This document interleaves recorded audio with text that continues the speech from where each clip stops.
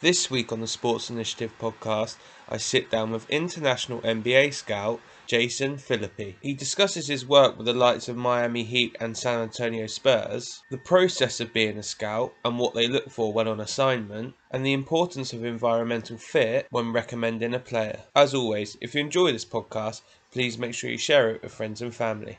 I hope you enjoy.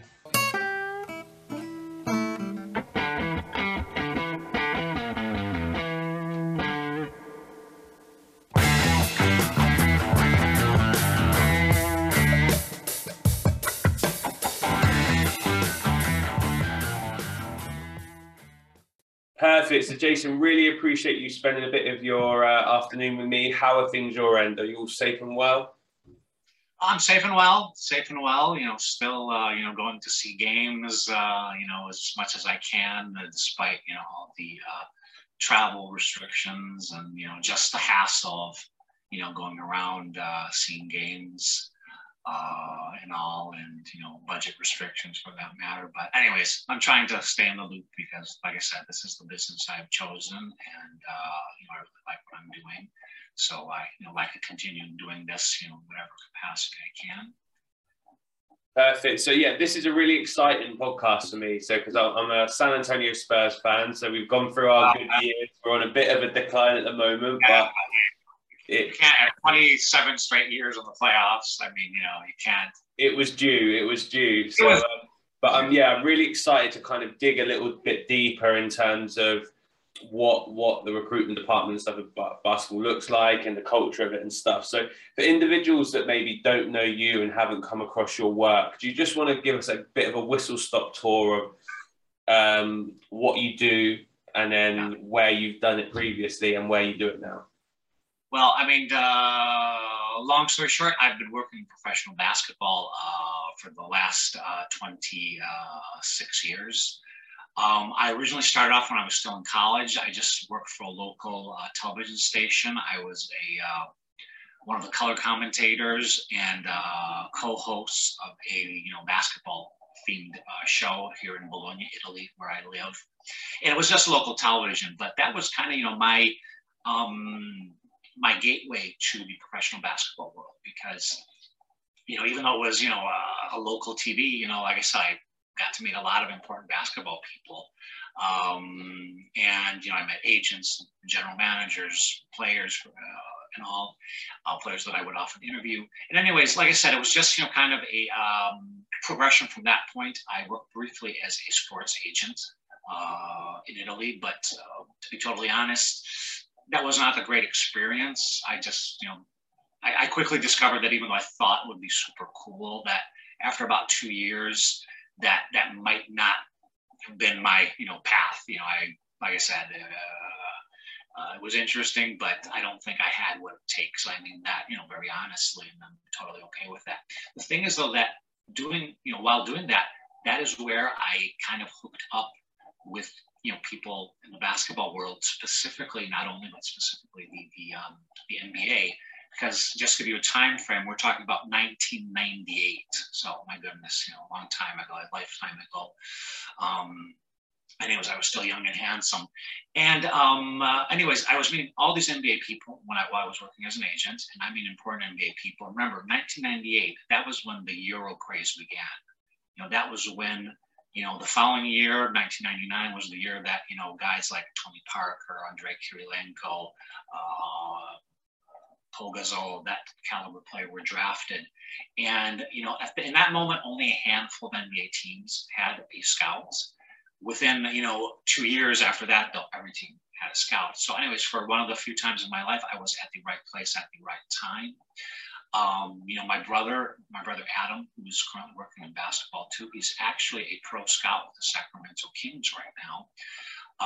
But he, was doing some consulting both for a local team as well as for an NBA team, the New Jersey Nets. And anyways, long story short, he kind of had the idea, say, hey, try to offer a consulting service to NBA teams because, every time I went to these events, and often I was with my brother, teams, general managers of teams would be asking us about players. And, got to the point that some almost felt guilty. We're saying, hey, Jason, sorry to bother you again. But I was thinking, you know, I spoke with my boss, you know, we can actually pay you to do some consulting for us. And anyways, one thing led to another. My brother and I, we started this international scouting service, which was kind of the first of its kind, geared specifically for NBA teams.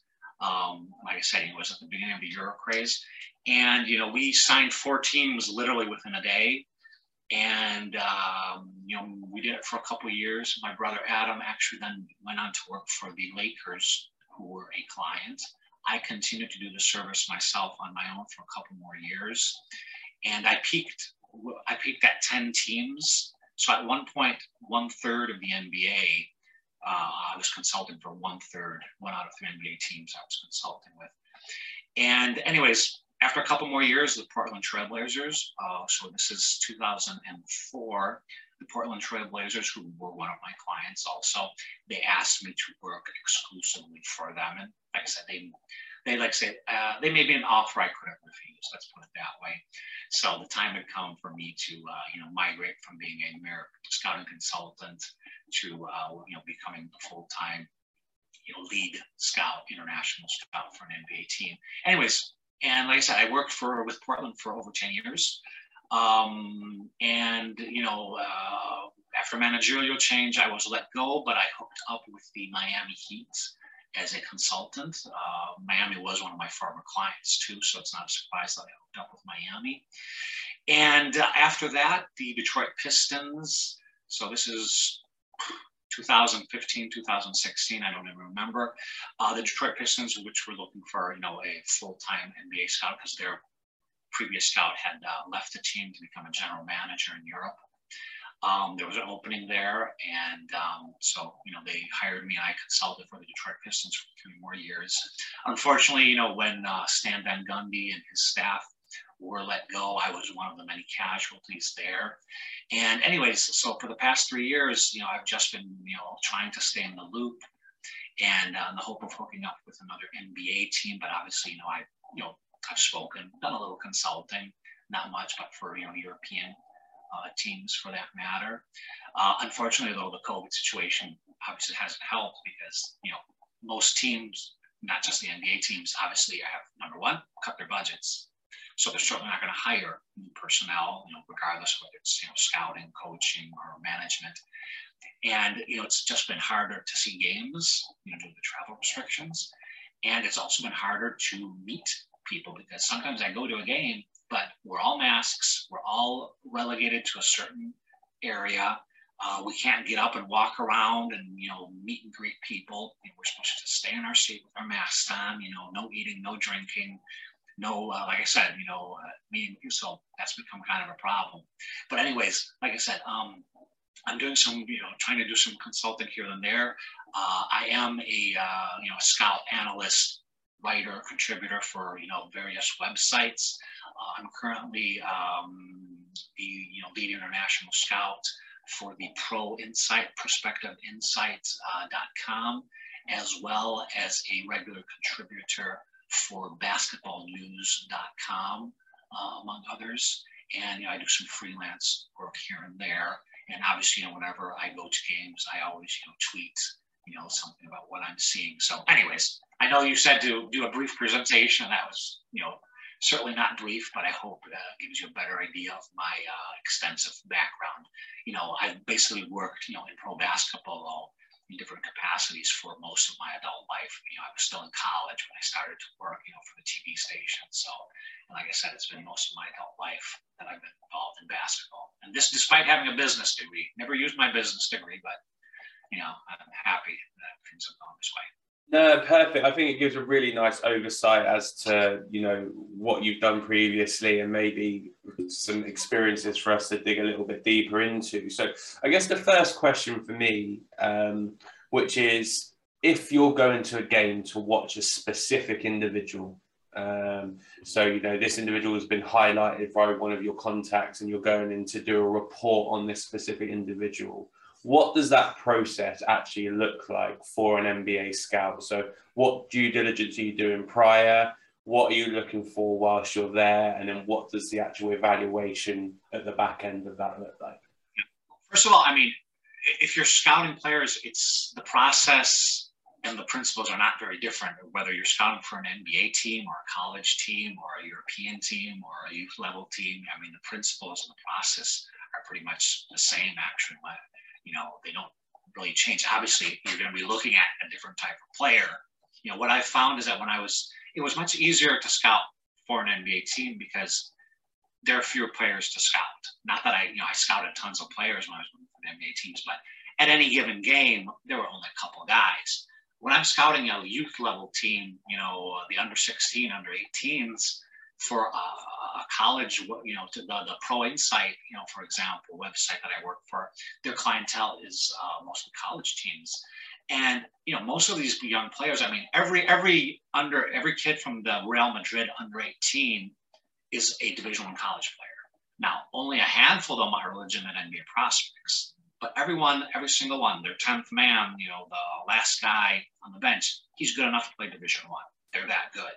So obviously, you know, when I was working for an NBA team, I'd write up 3 or 4 guys from Real Madrid.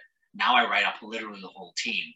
So that obviously is problematic because sometimes, you know, I have to make concessions, say, okay, today I'm just going to focus on these guys. I can't, you know, follow 10 guys. You know, ideally I'll scout 3 or 4 guys. You know, sometimes I'll scout 7 or 8, but, you know, there's a break-off point where I feel that, you know, diverting too much energy to too many players affects, you know, my judgment. So I just have to, you know, like I said, you know, it's just, okay, today I have to focus on these guys. Next time I'll see this team again. Anyways, but, you know, so your original question, though, what are you looking for? You know, obviously the players I see, in most cases, I know who I'm going to see. I mean, that's my job. You know, I'm supposed to know who I have to see. You know, my employer shouldn't have to tell me who to go to see. I'm the one that says, we need to see it. I need to see it on your behalf. You know, you guys have to, you know, put it in the budget that I have to travel to this, you know, place where I need to go to see those players. Obviously, though, you know, sure, I do have, you know, contacts, whether they're coaches, agents, friends who will give me tips, you know, once in a while. In most cases, you know, I like to say that I always know the player. It's rarely ever happened that I didn't know the player. And of course, sometimes, you know, it's often that people will say, oh, Jason, I guess especially agents say, oh, Jason, I have this kid. He's unbelievable. He's, you know, an NBA player.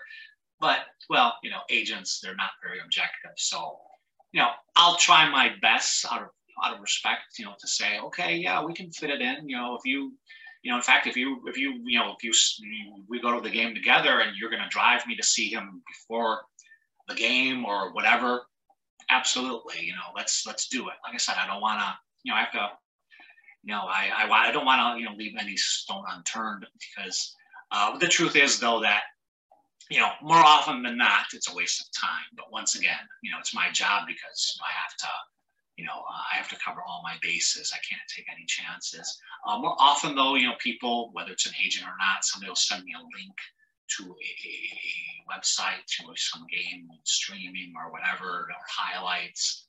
And I will, you know, occasionally, you know, sometimes, you know, an interesting story that I like to tell regards Giannis Antetokounmpo, the Greek freak. Now, Giannis is the outlier of outliers. He was the exception to the rule. That was the rare, truly, you know, great player that people like myself did not know before. Like I said, anybody who's an NBA prospect, I usually know before, and I don't need you to tell me to go see him, you know. But he was the exception to the rule because, you know, like I said, he's a Hollywood movie that is currently being made, literally. You know, Giannis, you know, he was a refugee from Africa. He was an illegal immigrant. You know, he couldn't play, you know, he couldn't play, you know, in a professional league or even a semi-pro league because he didn't have the documentation. He was a legal immigrant. So, you know, what happened is that this happened many times. An agent, he would send me like, oh, Jason, hey, how's it going? And most other international NBA scouts who were working on that period when Giannis Antetokounmpo was, you know, drafted, they will tell you a similar story. His agent contacted him and said, hey, how's it going? Listen, I have this kid, unbelievable, freak of nature, blah, blah, blah. Here's some video on him. I was like, okay, Yargos, sure. You know, you know how many agents that same day or the day before I called them with the same thing. And sooner or later, I'll maybe watch the link they send me even for just a couple of minutes. And, you know, usually after 2 minutes, I can see, okay, this guy's not an NBA caliber player. But with Giannis, I have to say, I look, okay, wow, man, is he that tall? Are his arms that long? So I watched 5 minutes, 10 minutes. And then, of course, I was saying, okay, but he's playing literally against amateur competition. You know, he was playing, like I said, he was playing against, it was, like I said, it was an amateur level. It was not a pro league. It was like third division. He was playing against guys who had day jobs. Like I said, they were not professionals. So obviously, you know, that the context there, the competition level, obviously, you know, made what I was seeing not as impressive as it was at first glance. But then, though, like I said, he did things though that I like. Okay, hey, I can't do that. A lot of guys can't do that in an empty gym. I mean, you know, his athleticism and length though were unbelievable. And I have to say, his feel for the game was better than I thought, considering the background of, you know, well, never having played organized basketball until then. Anyways, long story short, though, I made the trip, you know, so this was like January of the year he was drafted. No one knew him. February, a couple teams went to see him. I went beginning of March. And like I said, there were many other scouts there too, pretty much most who had followed the same, you know, itinerary I did, you know, through like, okay, sure, I'll take a look at him, whatever. And like, oh, wow, okay, I need to see more here. Okay. And anyways, I went and like I said, just, you know, seeing him up close, you know, just, you know, those long arms and everything. I said, oh my God, this kid is a freak of nature. That is, you know, the correct term because he was.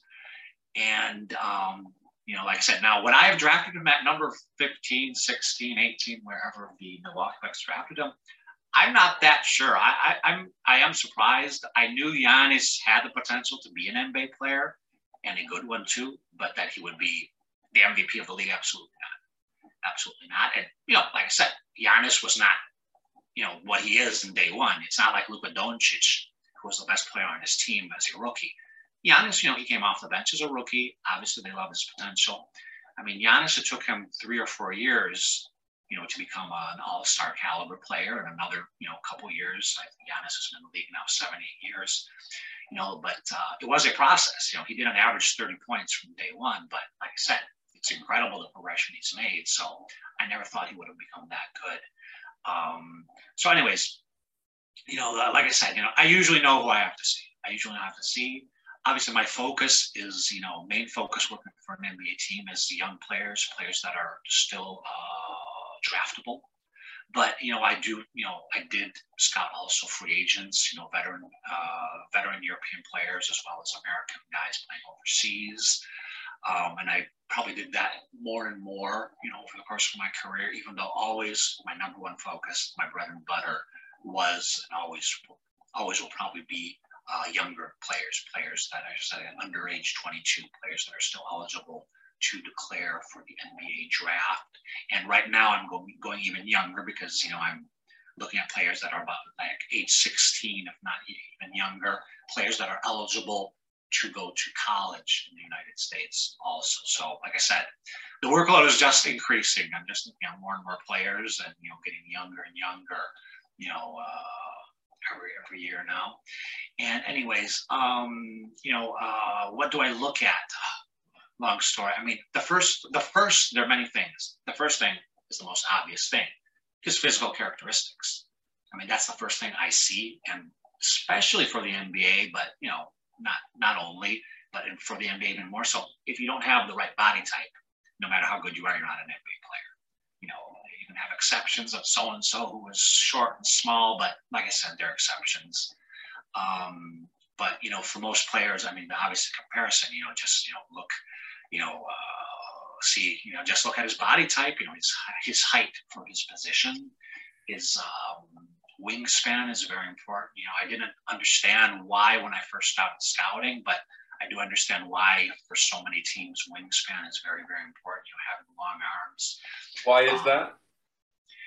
For multiple reasons, mostly for defense, because, the longer your arms, the more effective you'll be defensively, regardless of your position. If you have long arms and you're a guard, you're going to be able to intercept and deflect more passes out on the perimeter. If you're a big man, it'll help you block shots. It'll help you get closer to rebounds.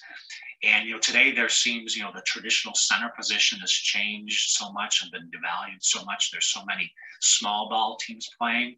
But, most of these small ball teams that have, like I said, a relatively small center compared to the traditional centers, not a 7-footer guy who's 6'8", maybe playing center, they all have one thing in common.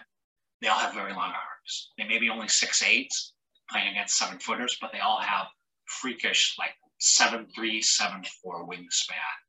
So 5-6 inches, longer.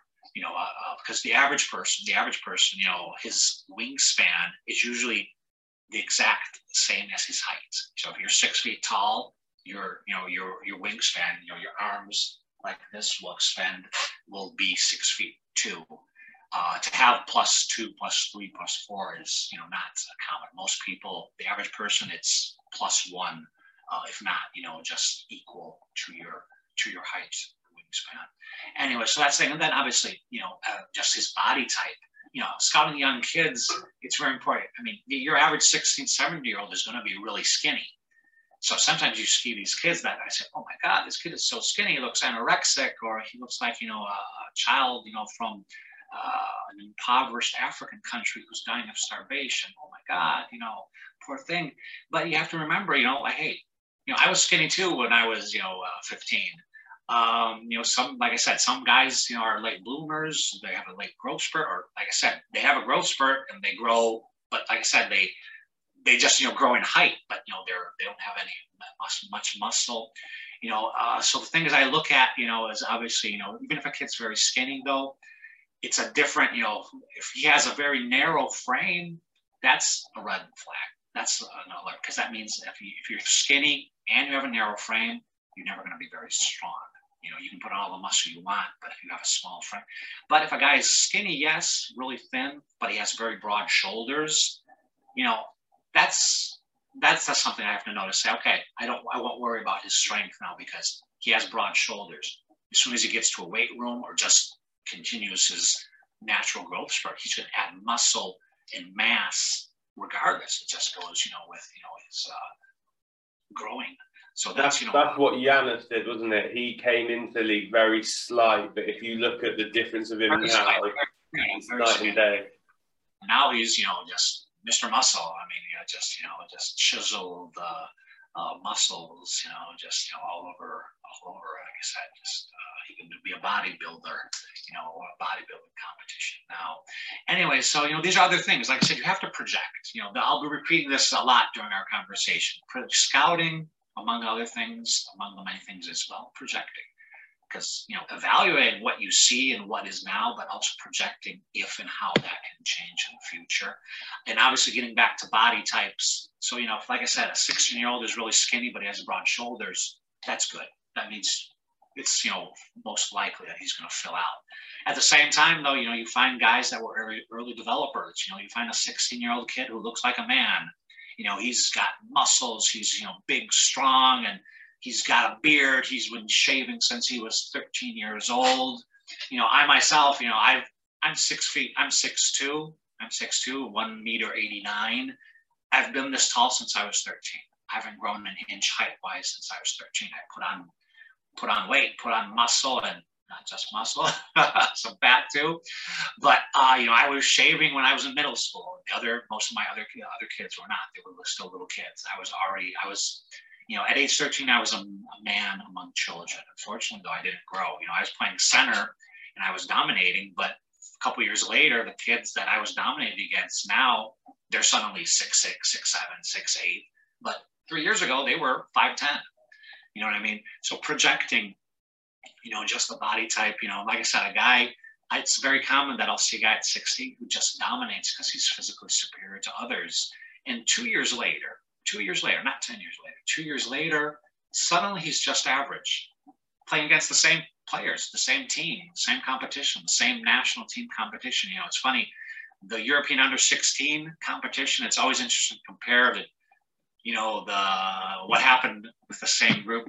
Because what I find is that, you know, there'll be new players, but there's often a nucleus, you know, a core group of players from any age group in any country and any national team that is going to be the same, you know, forever. It's interesting to see which players, you know, improve between age 16, 18, and which players are the same. You know, it often happens that, you know, the guy who was the best player at the European U16 2 years later, he's not the best player anymore. You know, his backup who grew 5 inches or put on 20 pounds, or like I just matured and improved and everything is now better than he was. That's so, Anthony Davis is like that, isn't he? He started off as he was a point guard, and then all of a sudden grew so much, and he's got the handling and ball skills equatable to a lot of point guards, but actually he's in a 7-footer frame, 6'11" frame.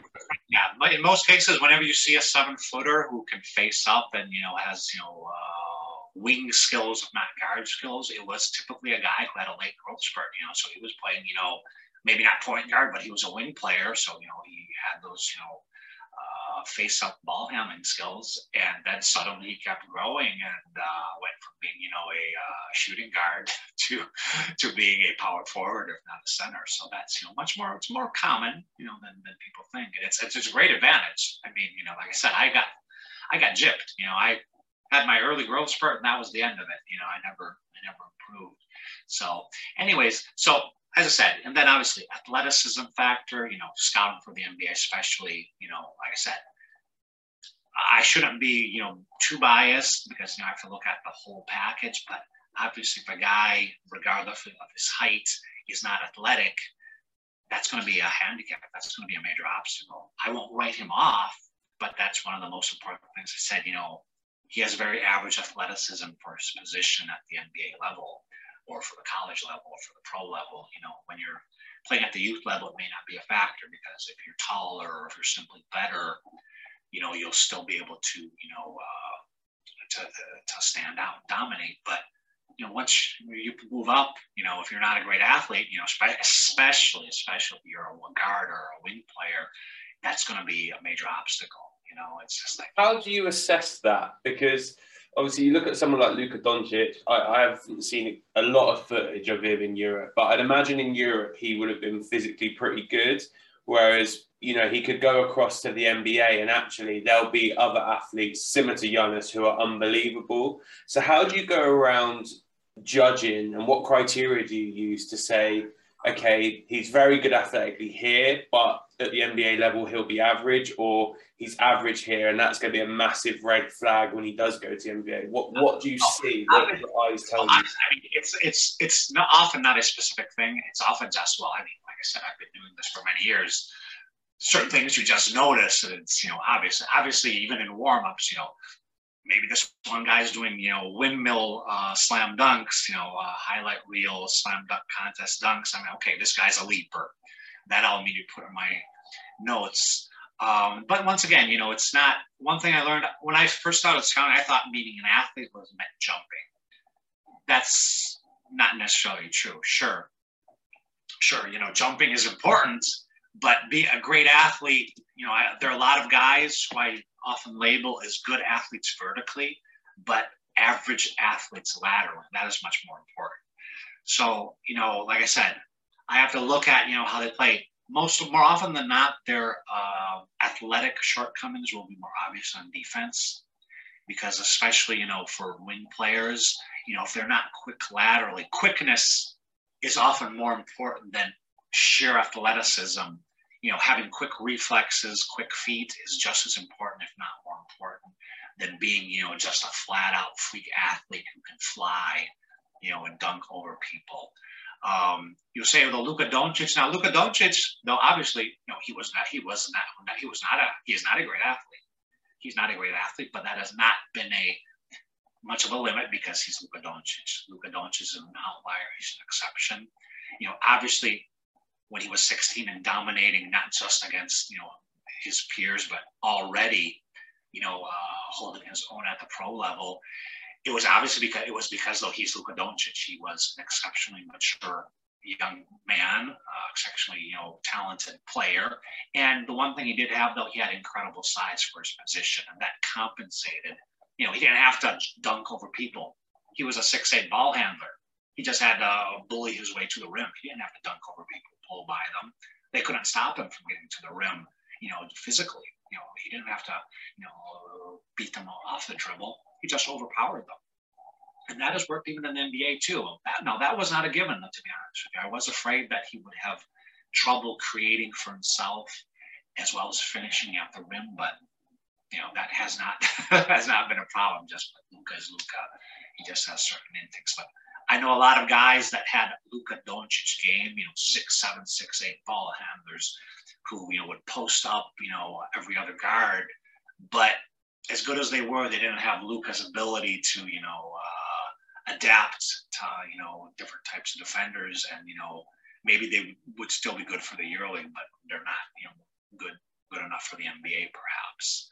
And going back to what you said around the lateral quickness, just using that as an example, is there any particular moments in a game where you can go, right, this is really going to highlight it? So if I look at it from a football perspective, because obviously I've got more experience in that, I'd be able to see someone's footwork in a 1v1 scenario out wide on the pitch because you've got a winger running at the player and they have to shift their feet. So for you, is there any particular moment in a game where you can look at them and go, right, their lateral speed will be tested here. So if I focus in really on this moment, this is going to give me a good identifier to what their lateral quickness looks like. Once again, sometimes it's a specific thing. Sometimes I just, see that. Obviously, over the course of a game, if a guy gets beat off the dribble, that's a bad sign. I don't even go so much into the analysis of how quick he is laterally. It's obvious. People are getting by him. So either he's not a great athlete laterally, or he's not a good defender. And obviously, and also look at the opponents, who's playing against. If you're playing against a guy, if you're a big guard and you're facing a smaller player who's super quick, though, that's obvious, and you manage to stay in front of them. Obviously, that means that your lateral quickness is, good enough. So it also, depends on who you're playing against. Like I said, if a guy is, I'll often write this, a guy who has average athleticism, all right, he did a great job defensively today. He played hard, he was focused, he stayed in front of his man, but he did not guard a single guy today who was a good athlete. Then maybe the next game he's going to be facing, a veteran American player who's a really good one-on-one player and a really good athlete, and suddenly he starts to struggle. That's why you see guys more than once. Sometimes a guy will have a bad game, but he's a good player. And sometimes a guy will have a great game, but, he's not as good as he looked because he was playing against, a bad team, or the guy he was guarding, was, not very good, or for whatever reason. So, that's another reason to see guys, more often, as often as you can. And anyways, so like I said, I spent a lot of time, just analyzing the physical characteristics, both, just the visual ones, does the guy pass the eye test? And then the physical implications. Like I said, is he athletic? How is he athletic? Laterally, vertically, both. And then after that, I get more into, the game specific. So what does he do on the court? Usually when I say player, the first part of the game, I just focus on him offensively because I need to see what he can do. I always joke that, I'm better to evaluate players on offense than on defense, but that's, like I said, that's why you see players more than once, because, I admit it when I first see a player, I look at his offense, his defense, like, how was he defensive? Like, I didn't really pay much attention that day, but I'll pay more attention tomorrow when I see him again, or next week when I see him again, or I'll watch some video on him, in one-on-one situations and stuff like that. So I need to see what he can do for me, if he has what his strengths are, on the offensive end, and if that strength is something that translates. You'll find a guy in Europe perhaps who's a great all-around scorer. He can hit the three-pointer, he can drive, he can go one-on-one, he can get to the rim. But often it's like, I don't know if he can get to the rim and finish that way at the NBA level. At the NBA level, he may just be a shooter, which means he's going to play in a different way. He's just going to stand out on the perimeter, become a catch and shoot guy, and wait for the ball to be kicked out to him, so he can shoot it, which is fine. I mean, there's a premium on shooters today, regardless of position. Being able to shoot from 3-point range is a must, for any position now, pretty much. More, and so obviously that's something that is very important to look at. What does he do here, and what will this translate to a higher level competition? Yes, no, and accordingly that will influence my final evaluation. It's also, like I said, very important. Today's characteristics. Back in the day, if you were played position 4 or 5, being able to shoot from outside was not important. In fact, you didn't want your big man. You wanted your big man to stay in the low post and, mix up and, power the ball to the rim. Today, it's the opposite. Like I said, 20 years ago, if a guy could shoot if a 7-footer could shoot a 3-pointer, that was irrelevant. It was like, yeah, he has a nice shooting touch. Who cares? We don't want him to shoot 3-pointers. He's 7 feet tall. Today, it's like, this guy, he's got great low post moves. He's got a great high jump hook and this, reverse move, reverse pivot. But it's like, if he can't shoot though from, I'm not saying 3-point range, but if he can't shoot from, mid range, that's a problem today. So the game has changed even in that aspect. Things that I was looking at, giving more importance one day, today are less important. Things that I gave less importance to. A specific example, a big man's shooting range today is very, very important. Today I have to label if you're a big man, traditional center or modern big man, stretch big man who can help stretch the floor. This is a huge distinction today. Fundamental. It's one of the first questions that I'm asked when I'm talking about a player. Can he shoot it from the perimeter? If he's a big man, can he stretch it? If he's a guard, can he score off the dribble with a pull-up? Or is he simply a guy that, needs to have his feet set and needs to have the ball, passed to him, running off a screen? These are all very important things to look at, in a player. And obviously some are generic. Can he shoot it? Yes or no, which is important regardless of the position. And others, though, position specific. Big man. Is he a post-up big man or a face-up big man, or just a rim runner, somebody who's going to get most of his points, just off pick and rolls and cuts to the basket? Is he a guy that can, for guards, can he create his own shots? Can he create for others? Or is he a guy who's going to be dependent, on, screens and, people, finding him at the right time in the right position? So, like I said, both various types of aspects of, what I can do offensively. And, and also, passing skills. These are the things, guys, his decision-making. This is obviously more important with guards than big men, but, something like I said, does he force plays? Does he make the right play? When he shoots the ball, was there maybe an opportunity where he had one of his teammates was in a better position, but, he was being selfish? These are all things, his shot selection that I look at. Like I said, is he a good passer? Is he a selfish player? Is he a team player? And, and the same thing goes for defense. Obviously, first I have to look, from an individual standpoint on defense. Number one, does he stay in front of his man? And also in a team frame. So, yeah, he stays in front of his man, but he's oblivious to what's happening around him. He never helps, his teammates. He just stays on his own man to make sure his own man doesn't score. Things like that, as we talked about, lateral mobility, lateral quickness, how important that. Today another, fundamental thing for big men is, can he switch onto a smaller player? If a big man can't switch today, that he probably can't be an NBA player. He may be good enough to be a Euro Pro player. He may be a good college player, but if you're a big man and you can't defend a smaller player, after a switch, that's a huge obstacle. That's usually a deal breaker, at least for a guy, who's maybe not for a 16-year-old kid, but certainly a guy who's 19, 20. If you can't switch, if you're a 7-footer, you can't switch onto a smaller player at age 20, you're never going to be able to. That's not something you learn. Either you have the physical characteristics to do that, or you don't. Just on that, so obviously, and this leads into the next question, when you're projecting for players, obviously there may be some skills they don't currently possess, but you think actually they have the capabilities to be taught it.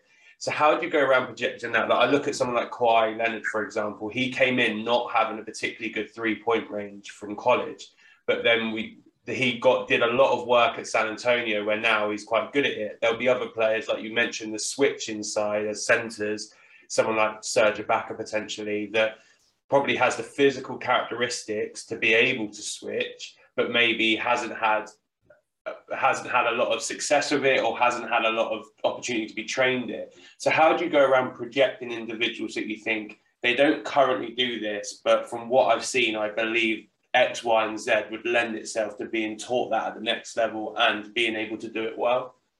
Yeah. Well, as you said, you made a good example of Kawhi Leonard, as a matter of fact. So yeah, that's, like I said, that's one of the most important, jobs of a scout, to be able to project, many things, whether it's a specific skill or how his game will translate to the to higher level competition, or how he will fit into a certain team specific system. Obviously certain characteristics. Yeah, if you're flat-footed and slow, you can't be taught to become a freak athlete. Either you have, now you can improve your body, you can become stronger, and certainly working on your footwork and adding more strength to your body, so your legs, you can become a better runner, you can become quicker, but there's only so much you can do. Another thing though, sometimes you're going to find a guy who has physical characteristics. Oh, this guy's an athlete, he can jump, he can move, but he doesn't play hard. You know what I mean? So that's another thing, evaluating, players, just his will, his tenacity, his toughness, and, his motor, and all. But anyways, like I said, projecting, like I said, it's not an exact science. I go a lot by experience too, and sometimes I'm wrong, but, sometimes it's just a gut feeling. Like I said, you just have to look to see, things like shooting, for example, is one of the most common things that you can improve and correct. You may never be able to, dunk from the free throw line, no matter how much you work on your legs and all, but, stuff like shooting and, like I said, just playing hard defense, boxing out, a big man who's an average rebounder can become a better rebounder simply just by, teaching him to, his mindset, teaching him to box out, just instinctively body up to an opponent and to go after the ball rather than to wait for the ball to bounce in his direction eventually. So those are things that, you can teach to some degree. But, like I said, then there are other factors, just like, the player's, will and his, will to work and to fight for the ball. Thing I look at, is the, guy, when there's we call them 50-50 balls, a ball that bounces in your direction, but there's another player there. On average, how often do you get the ball when you have to fight for it, with another player? How often do you get a rebound that didn't bounce in your direction and bounced closer to your opponent, but you still managed to get it because you anticipated and you jumped and you ran towards the ball with great energy. So, once again, these are things that are not an exact science, and even the position, of players is something, obviously it's very common that, a guy is going to, play inside because he's the tallest guy in his team growing up, but, he may have to become more of a wing player at the pro level if he wants to play at the pro level. So you have to see, okay, Kawhi Leonard played, position 4 at San Diego State, but, he had great lateral movement. He was an athlete. He had great defensive, versatility and capacity. The Spurs saw something, they thought worst case scenario, this guy is going to become a great wing defender, a guy that can defend, help pressure the ball as well as, guard, bigger players as well. And we're going to work on his shot. And if that improves, we've got a starter here. If that doesn't improve, we've got a guy that's a rotation player.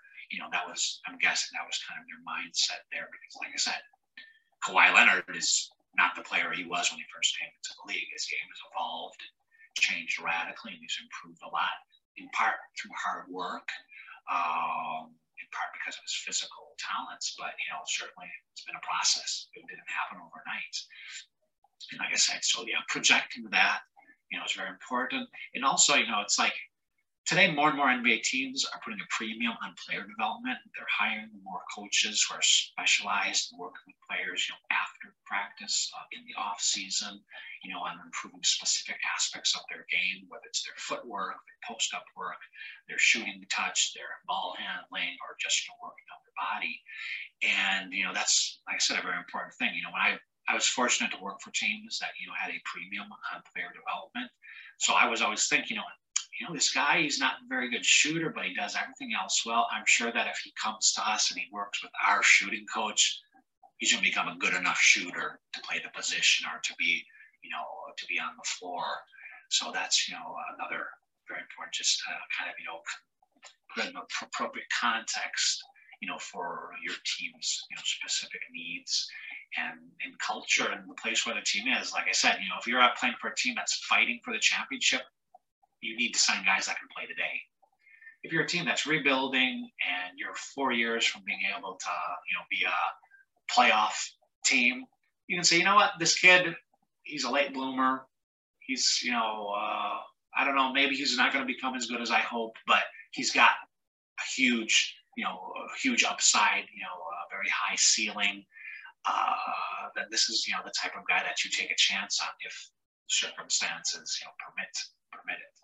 That's really interesting. So now, obviously, you're linking it to the handing it over to the team itself. So if you talk about that evaluation piece, you've obviously gone and you've done all your contextual information, you've watched a player however many times, or what does your actual report look like? So in terms of a template, if you could just break it down for us, like what subheadings are there? Obviously, you've gone through a little bit in terms of what detail there is, but is it very structured or is it really open-ended and you just write what you see?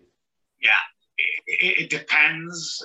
I've changed my scouting, my scouting way, my scouting formats over the years. And when I was working for professional teams, they usually would have a template of some sort to follow. It didn't necessarily have to be, ad verbatim, but, to try to, just as a reference. But every team was different. And I can tell you, some teams I worked for were super detail-oriented, analytical, and they, in addition to my scouting report parts, there would be then a series of, questions to answer. There'd be a drop-down menu in the website database where I would, paste and copy my game report, but then I would have to complete a series of, questions. Some were like drop-down questions or evaluate on a 1 to 5 scale, perhaps, certain specific characteristics of the player. So every team was different. Some teams I worked for, they just wanted to be as synthetic as possible. They wanted bottom line. Jason, give me, his, based on what you saw, give me his strengths and his weaknesses. And overall, what do you think he can be? Is he an NBA player? Yes or no? If so, why and what could he do specifically for us? Other teams, there was just, a million questions. It would take me 45 minutes, per report, where with the other team, it would take me 5 to 10 minutes. So every team is different. Usually, though, personally, how I like to structure things, once again, this is how I would do my essay part of the report. Then, like I said, if my team required me to answer then other specific questions in a different format, I would do so. But my way of work, now that I'm just doing my own thing and I don't have to, worry about putting it in a format for someone else, I pretty much simply do this. I divide it into either physical characteristics, the very first thing, physical characteristics, physical traits, then offense, defense, and then an overall summary of what I saw, as well as a projection of the player.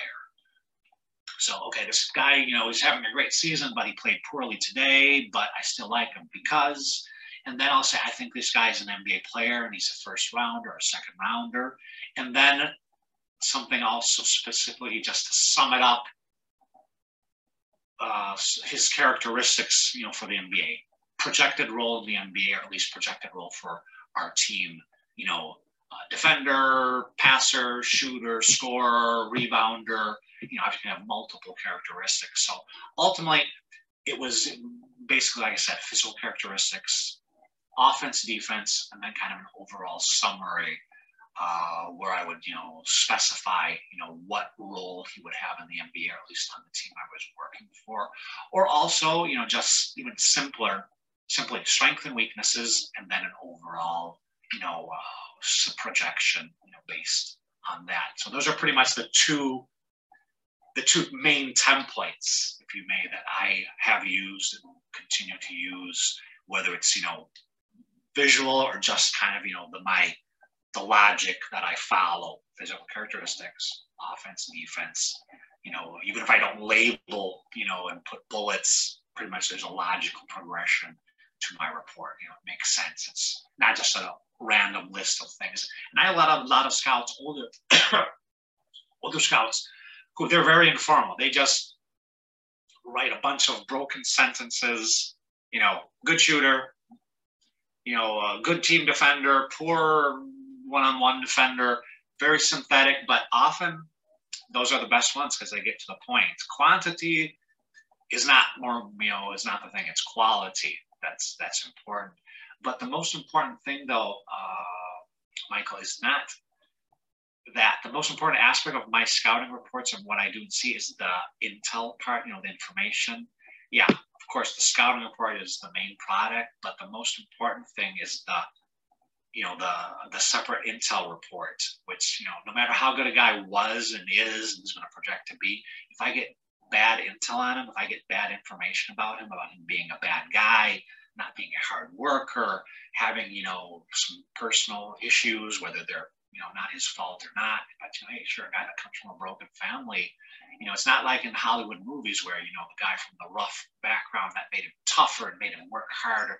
Yeah, sometimes that happens. Happened with Giannis, having a rough, childhood and poverty probably helped him becoming what he is today, motivated him. But for a lot of, young men, unfortunately, that's becomes, an obstacle that they can't get over. No matter how talented they are, it's going to come to the surface. So before you commit 20, 30, 40, $50 million to a guy, you want to know what type of guy this is off the court. If he's a guy who's going to be hanging with the wrong crowd, a guy whose parents were alcoholics, the chances that he becomes an alcoholic are higher than an average person. This is just an example.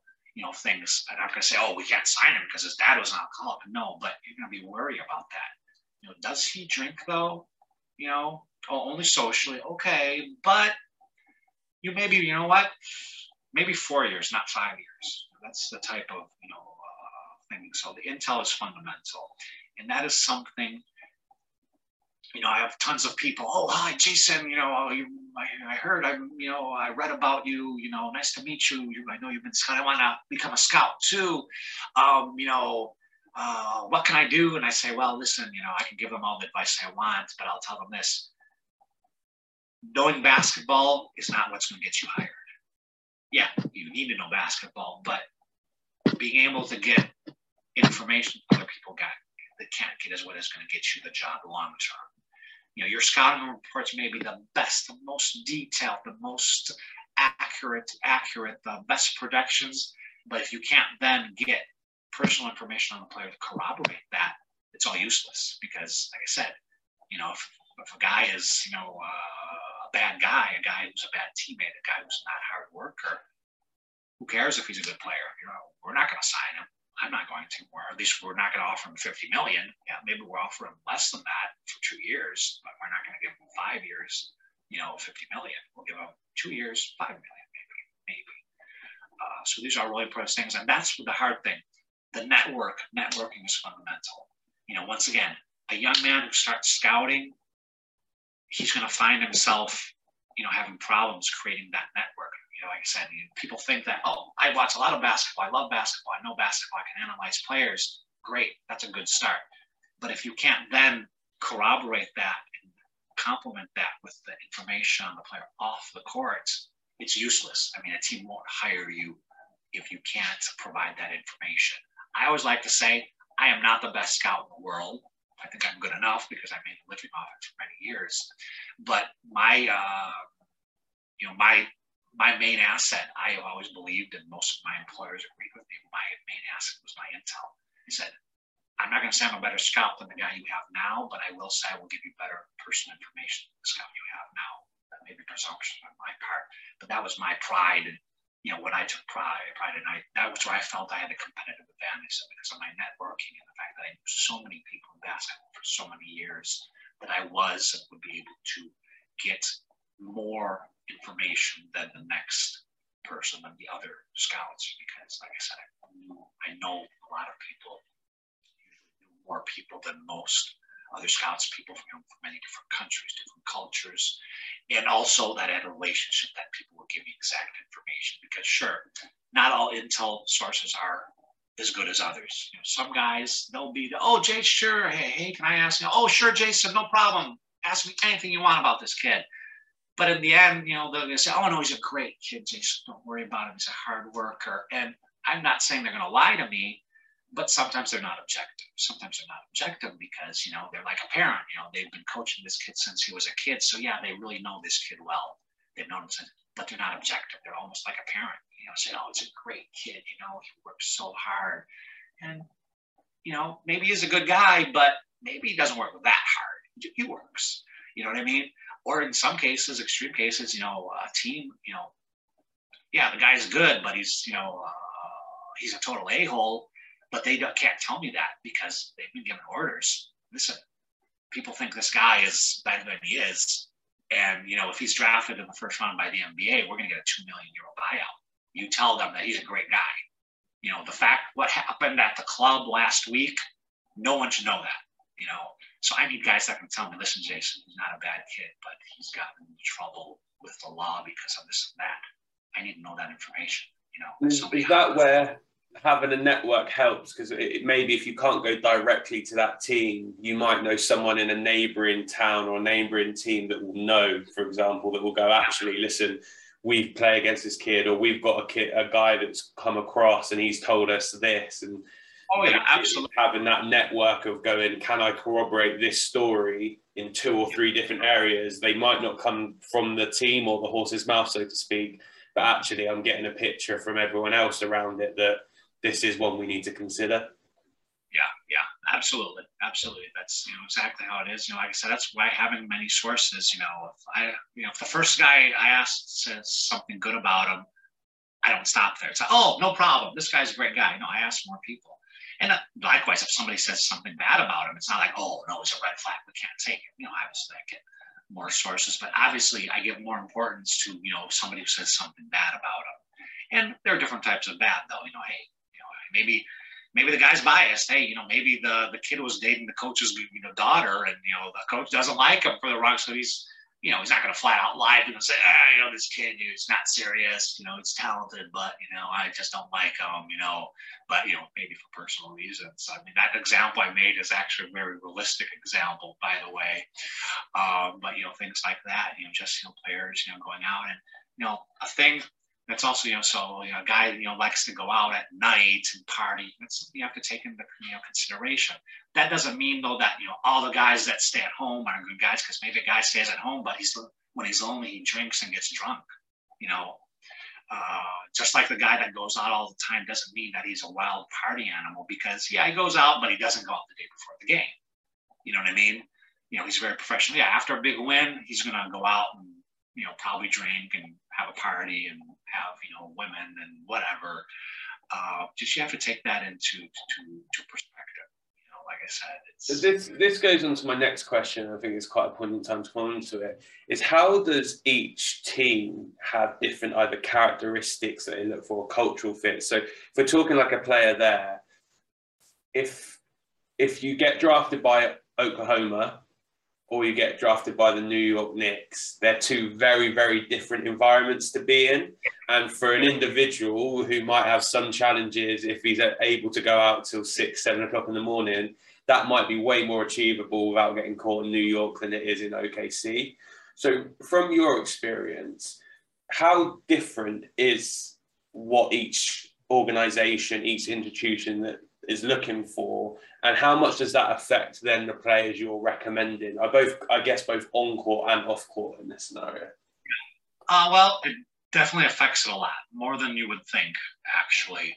And it's both the on court aspect as well as the off court aspect. Obviously, on the court, each team has specific needs that are relative to the current level of talent of their team to the current state. Are they contenders? Are they rebuilding? Are they a veteran team? Are they a young team?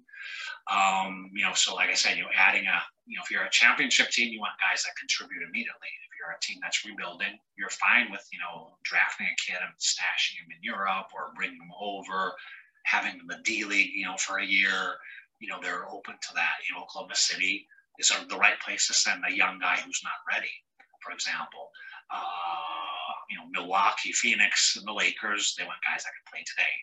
They prefer, a guy who's ready, or maybe they won't draft a European kid, but they'll draft a European, 26-year-old veteran guy because they think this guy can come off the bench immediately, for example. And, and then obviously the way the team plays, in Miami, I consulted for Miami, so I know their organization very well. And, they, like I said, if a guy, wasn't a hard worker, a tough guy, a guy that put his defense, they wouldn't take him. It was a deal breaker. They wouldn't even think like, oh, we'll teach him. No, if we have to teach him that, we're in trouble. He has to come. If he has one thing, he has to be a tough. Other teams, they wouldn't care. They say, hey, this guy's talented. Who cares if he doesn't play defense? Or, hey, we got a good group here. We're going to teach him. We're going to give him some structure, which, I personally think is probably the best way to go about it. But every team, is different. And, obviously certain teams like to play, some teams like to play fast. If you have a coach, Mike D'Antoni, before all the teams were shooting 3-pointers and, playing small ball, when Mike D'Antoni's teams were the first teams to do that routinely. Obviously, I didn't work for Phoenix, but, the scout of Phoenix, I'm sure that he wouldn't be recommending a traditional old school big man low post player to the Phoenix Suns in that era. They wanted, guys that were fast, that could run, and that, could face up and shoot it. They don't want a point guard who was just a great slasher. If he was not a good 3-point shooter, he wasn't the guy for them. He needed to be also a good 3-point shooter, in addition to being a slasher. So, the style of the team's game is very important also. Ultimately, though, the number one thing that counts is the culture, though, in the end. I've worked for many different NBA teams, and, a lot of them, yeah, sure, a lot of them look for some of the same things, but at the same time, a lot of them also have very different parameters. And some teams, like I said, put more of a premium on intel, on, just the players, personal characteristics. And sometimes, it was just the GM had a different philosophy. Sometimes it was the team's culture that had just permeated, the team. And that was the way it has been always there. Like I said, in San Antonio, if you don't fit your culture, they're not going to draft you or sign you. Same with Miami. Teams like the Knicks, though, for example, they only care if you're a good player, if you have star quality. Sure, if you're a drug dealer, they wouldn't want to take you, but they would grant you a lot of leeway, from on a personal level. Because, like I said, for them, it would be more important just if you can play. So that's what I've learned. Every team has a different culture. And like I said, it was interesting, just the types of questions that I would be asked when I was consulting for multiple teams, that some, they only wanted intel. They didn't ask me a single characteristic, can this guy shoot or not, either because they already read my report or they did their own reports, and what I wrote would just corroborate, what they had already seen themselves. What they wanted to know is, what makes this guy tick. So we'd spend hours on the phone talking about non-basketball things. I mean, not, on the court things, just, do you think that, this is a guy, he's a small city kid. Yeah, he's a good kid, according to all sources, but is he going to be, how's he going to react to the bright lights of Miami and LA and New York, stuff like that? Because, that's very important, especially when you have to make these huge commitments, multi-year commitments, the NBA, they honor their contracts. It's not like European teams where, the team's losing, we're not going to pay anybody, or, the guy isn't playing well, he missed the practice, you're not going to get paid this month. NBA teams, they'll leave the lawyers, that work to the lawyers, but teams will pay. So, that's very important. So, the cultural differences, are what I work for many NBA teams, and with all due respect to the other teams I've worked for, because they all, I met great people. I was fortunate enough to associate with some great people from many, many teams. But I have to say, the two teams that I've consulted with over the years, and I've seen this, continue today, just, from afar, the two teams that I think have the best culture are the Miami Heat and the San Antonio Spurs. That's no disrespect to the other teams, but I just think that those two teams, they have something that it's intangible, you just have to be there to experience, to understand it. But there's a reason that, San Antonio was good for so many years, that Miami always seems to be competitive. They have an off year every year or two, but they managed to rebuild very, very quickly.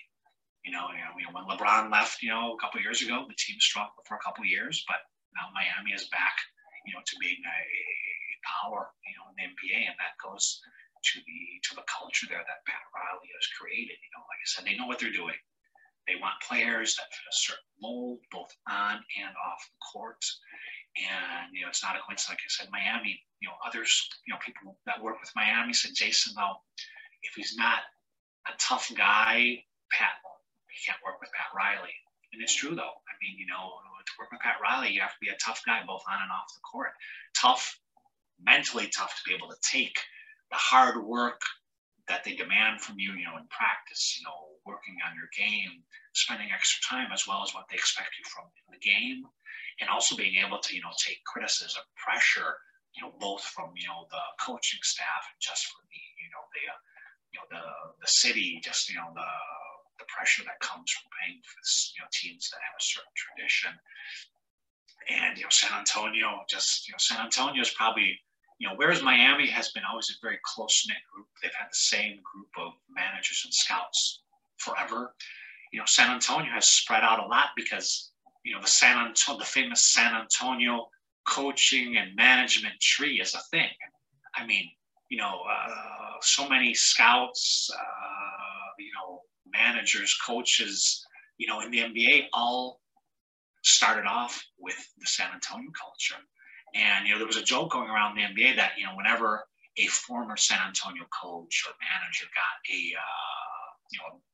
an assistant coach of Popovich got a head coaching job, or just got, all the head coaching interviews, for all vacancies, or, director of scouting suddenly got an offer to be the general manager of another team, we'd always joke, when I was looking for a job, or a guy that was looking for, we'd always joke, say, I consulted for San Antonio for 1 year when I started with my scouting service. So, I need to make people realize that, hey, I'm a San Antonio guy too, because it was almost, I know a lot, today there's a lot of talk, about, well, unfortunately, racial aspects, African-American coaches supposedly being overlooked. I don't want to go into that aspect in any way, but there was a time when a lot of people, more jokingly than not, but some were like, there did seem to be a bias pro former San Antonio employees. So if you went to do a coaching interview, you were automatically on the front runner because you came from San Antonio.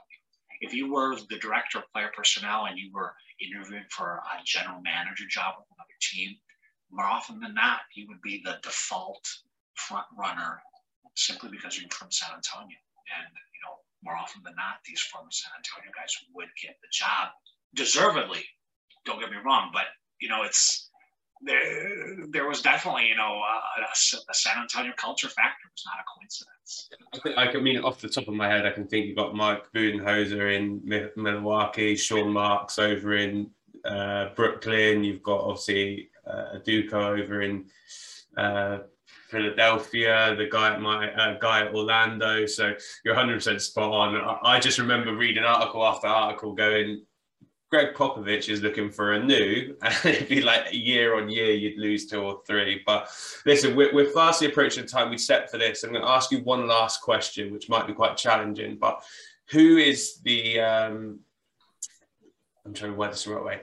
Who is the most thorough scout that you've worked alongside, and why? Oh gosh, now that is a tough question because, I respect the work of, most of my colleagues, if not all of them. I'd like to think though that Now, I know this is not the point of a question. I don't want to come off as being, immodest, though. I like to think that if you ask that question to another scout, that my name would pop up as being, I'm taking you literally, and not necessarily saying to being the most thorough with the best.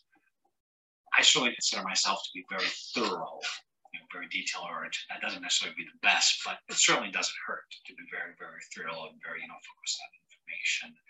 But like I said, I've been fortunate to work with some great guys. So I'm probably also biased. I have to say that all the people I work for, have a particular respect for the guys I work with in Portland, who have gone on to bigger and better things. Guy would be Chad Buchanan, who started off as a college scout when I was working as an international scout in Portland. And today he's the general manager of the Indiana Pacers. And he was actually the interim general manager of the Portland Trailblazers while I was there for a while. But he's one guy who just he had it all. He knew basketball. He was a very hard worker, and just understood the core values of how important it was to be a good person, is just as much as it was important to be a good player and all. So that's one guy I worked with. I think was exceptional. And two more would be Chet Kammerer. Chet Kammerer from the Miami Heat, who taught me so much when I first started. Miami was one of the first clients I had, and I did then also consult for them individually also. But when I had my scouting service with my brother, they were one of the first teams that we had signed. So Chet Kammerer, he's currently now he's kind of working behind the scenes. He's the personal advisor of Pat Riley, but he was the director of scouting the Miami Heat for 20 years, basically, when they won winning championships and all, with Dwayne Wade, and then with LeBron when LeBron joined also. So these are two people that I think that are exceptional, both as people and as scouts, because they taught me a lot. Chet more just in general, because when I first started, he was took me under my wing just like a big brother would do. And Chad, who was just brilliant young guy who was had an incredible career, because like I said, he moved on very quickly from being his hard work paid off, because he moved on from being an exceptional scout to becoming an exceptional manager also of an NBA team. Perfect. Listen, really appreciate your time. A real fascinating insight into the NBA scouting world and what it's like. So really appreciate your time, and hopefully catch up with you again soon. Absolutely. Definitely enjoyed this. We should do it again.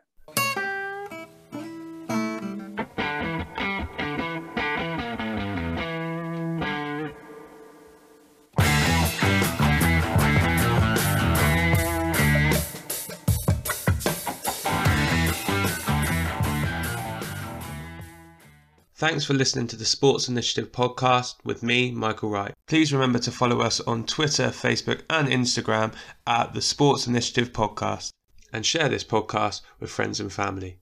I'll see you next week.